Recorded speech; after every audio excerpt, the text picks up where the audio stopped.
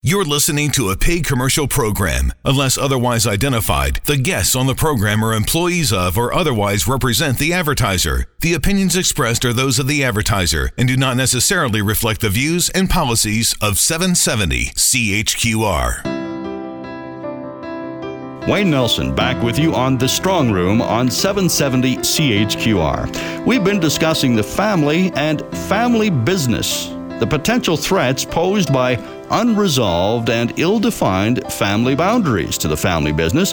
And my guest this morning, McMillan Estate Planning Legal Counsel Henry Villanueva. Henry, just before the break, we were coming to that conclusion of how McMillan Estate Planning handled this complicated issue of the farm family, the parents who wanted to give their children equal shares in the estate.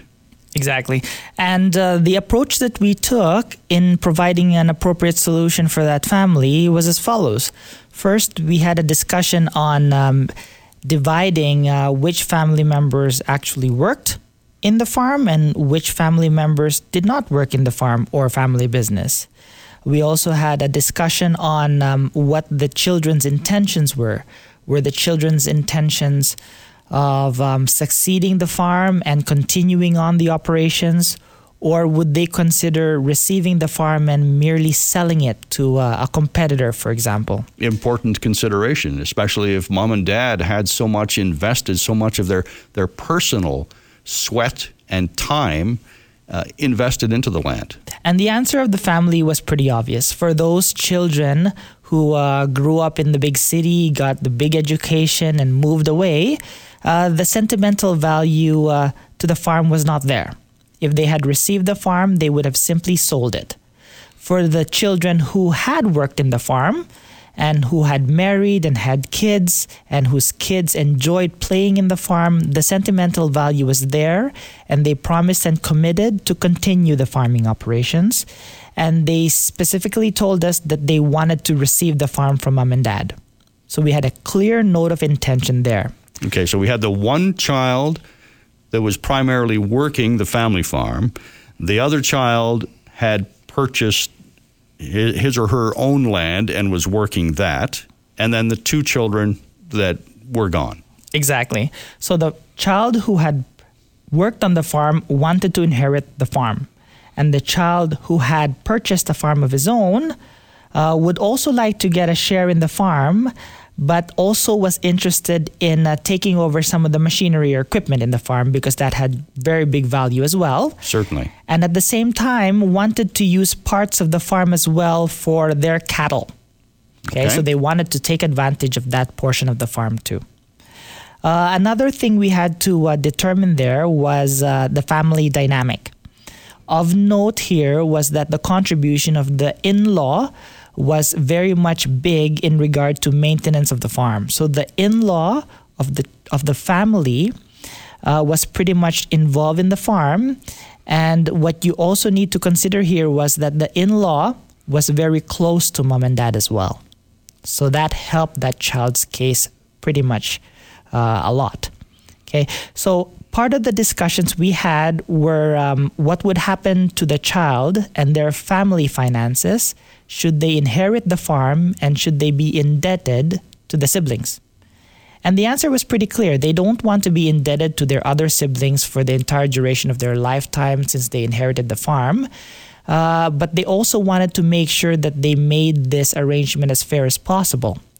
And some of the solutions recommended and executed by the family was that we would set up certain mortgages against certain parcels or quarter acres on the land. We had set up certain lease arrangements so that there would still be fees paid to the siblings. And those mortgages then would help generate the cash going to the other siblings. That's right. It would provide a steady cash flow for the other three siblings, but at the same time, it wouldn't be overly burdensome on the family that would be living and cultivating the farm. It would still preserve that initial tract of land. Exactly. It would be kept whole, and the other siblings would still receive a benefit. And again, that's only one of the solutions. Another solution we recommended and they executed was certain lease agreements because we wanted to make sure that the farm stays within the family and it's not sold to third parties until a specific certain number of years. That's what mom and dad wanted. We also made certain arrangements where the child would execute certain promissory notes to give security on the land so that they'd be able to borrow on the equity of the land should there be a need to do that. So there were quite a couple of financial recommendations and solutions that were executed by this family. Very complicated case, Henry. How long did it take to sort through everything from the time that mom and dad first came to see you until resolution? Well, we did this pretty quick, and it's because mom and dad were not spring chickens, but they were getting pretty high up there, and they wanted to be sure that this was done as soon as possible. So it took us mainly around 3 to 4 months. Part of it had to do with the legalities of filing and the drafting, but we also had to deal with issues regarding appraisal, which is always a big issue for farm families, where we would need or we would recommend that we get an appraisal of the value of the land. And of the equipment. And of the equipment, the very expensive combines and the equipment there, because this is part of the planning. Because one of the options as well is we want to be able to tell mom and dad that in the event you choose to sell the land, this is what we may be able to get for it. Certainly.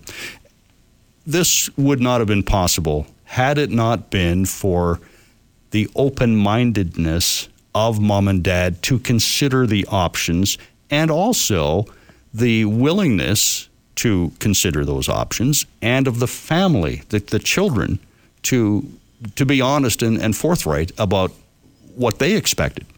That is true. This does take an effort, and the effort must not only come from mom and dad for them to want this to be done properly. It must also come from the children who should be willing to arrive at, let's say, a settlement or something that's acceptable to all of them. The 3 other children know that they won't get the land. Okay, right. They'll know that they'll get paid somewhat, but in bits and pieces over time. So was it an equal, here we come back to that equal versus fair, was it an equal distribution of the estate then? It was not an equal distribution of estate, and what was paramount in making mom and dad's decision is that they wanted to keep the land, and if this child would do good by what they wanted, they would give most of the estate to this child. And as long as the other family members are fine with that, well, they have to be, because this is mom and dad's intention. Sure. And it's not the children's decision. I mean, mom and dad can consult with them and say, hey, here's what we're going to do. How do you feel about it? And if they don't like it, well, tough. That's right. It is mom and dad's land. Right. It is for them to give however they choose. And it's actually the kids' responsibility to not make it hard on mom and dad for making this tough decision. In the end, this one all worked out to everyone's satisfaction. Everyone is happy. Everybody attended the family meeting at the end, and everybody committed and promised that they will respect mom and dad's wishes and hopefully not bring this into litigation in the future. All right. Let's talk about the final issue here, Henry, and we've just got a couple of minutes left. Non-family employees who happen to be carrying the firm. What would their expectations be? This is not necessarily farm, but a business. Yes. So, for example, in a manufacturing business, ideally what mom and dad want is for their kids to take over the business and continue on and take care of their existing clients. However, in some occasions, there is a key employee that steps up. And because that key employee has demonstrated the loyalty, has demonstrated the effort and care for the business. And leadership, I'm presuming. And they treat it as if it were their own business. And in that particular case, when mom and dad sees that, they give these key employees or valued employees the opportunity to take over. And how we usually do that is that we would recommend employee purchase option arrangements, where the employee has the ability to purchase the business bit by bit from the main owners. All right. Henry, thank you very much. We could talk about this for hours, I'm sure, but some great examples today that really illustrate how difficult and complicated some of these situations can be. My guest today has been McMillan Estate Planning Legal Counsel Henry Villanueva. We've been discussing the family business and how familial definitions impact estate planning.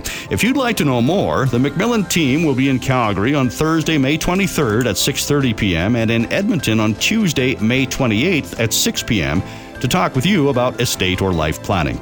You can contact McMillan Estate Planning at 403-266-6464 during weekday business hours or visit their website at mcmillanestate.com.